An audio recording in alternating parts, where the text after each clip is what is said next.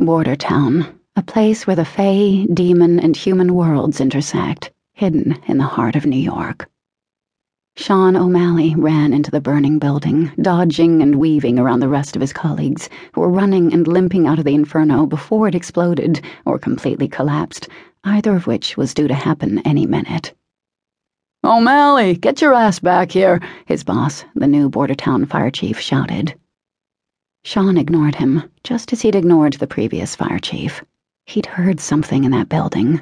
Maybe it was only a cat, and no matter how much it tore him up inside when he found evidence that a helpless animal had lost its life in a fire, he knew the rules. Firefighters didn't risk their lives for pets. Not that he usually gave a rat's ass for rules, and he'd certainly bent a few to save pets in the past. They all had. But it hadn't sounded like a cat. It had sounded like a baby. Zach, the closest thing to a friend Sean had on the crew, planted himself in front of Sean, blocking his path to the door. "Not this time," Zach shouted. They had to be loud to be heard over the roar of the flames that were greedily consuming the old building. Too much rotten wood, too little upkeep. It would be easy to blame that if this hadn't been the fourth building in as many nights, hit in exactly the same way. They had a serial arsonist on their hands. "I heard a baby. Get out of my way, or I'll go through you," Sean said, deadly calm and deadly serious. He didn't have time to delay. There was no way he was taking a chance on giving up on a baby who needed him. Not now and not ever. Not ever, but especially not today, after his mom's bombshell. Zach was a couple of inches over 6 feet, but Sean was bigger by a few inches and probably by 40 pounds of muscle, not to mention his extra abilities. Zach didn't hesitate. He moved out of Sean's way fast as soon as he heard the word baby. None of them understood how Sean could hear things that nobody else could, but they knew it was true. Enhanced hearing was one of his superpowers, they liked to joke. They also all knew that he could withstand temperatures that would have fried most of them alive. They didn't joke about that one. He'd caught more than one of his colleagues watching him warily after they'd fought fires, their expressions similar to how he imagined he'd watch a feral wolf. They weren't all that far off. They knew he was different, but they didn't know how different.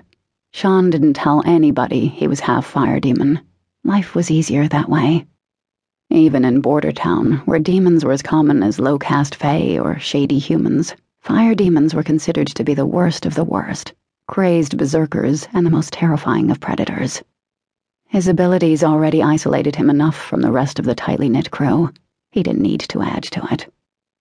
All of this ran through his mind in the few seconds it took for him to hit the building doorway, running. He burst into the conflagration, head down and racing for the spot where the sound had originated. Second floor to the left. He barely paused at the staircase, but the view was enough to make a sane man flinch. A roaring wall of orange-red flame screamed toward him, and the heat knocked him back a couple of steps. His skin felt the heat, even under his suit, and when the fabric started to melt off his body, he discovered that his protective gear wasn't rated anywhere near high enough.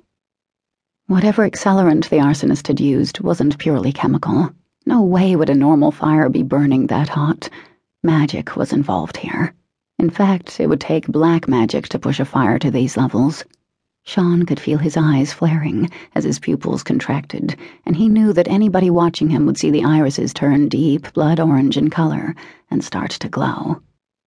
Sean analyzed the situation for options, but the stairs were the only way up, no matter that the stairwell was a tunnel of flame and probably going to explode any minute. He took them 4 at a time, barely clearing the last one before the explosion hit and the stairs collapsed into a burning mass of tinder. He glanced back at the fiery pit at the bottom of the stairwell and grimaced, and a falling chunk of ceiling smashed down on his helmet, nearly knocking him on his ass.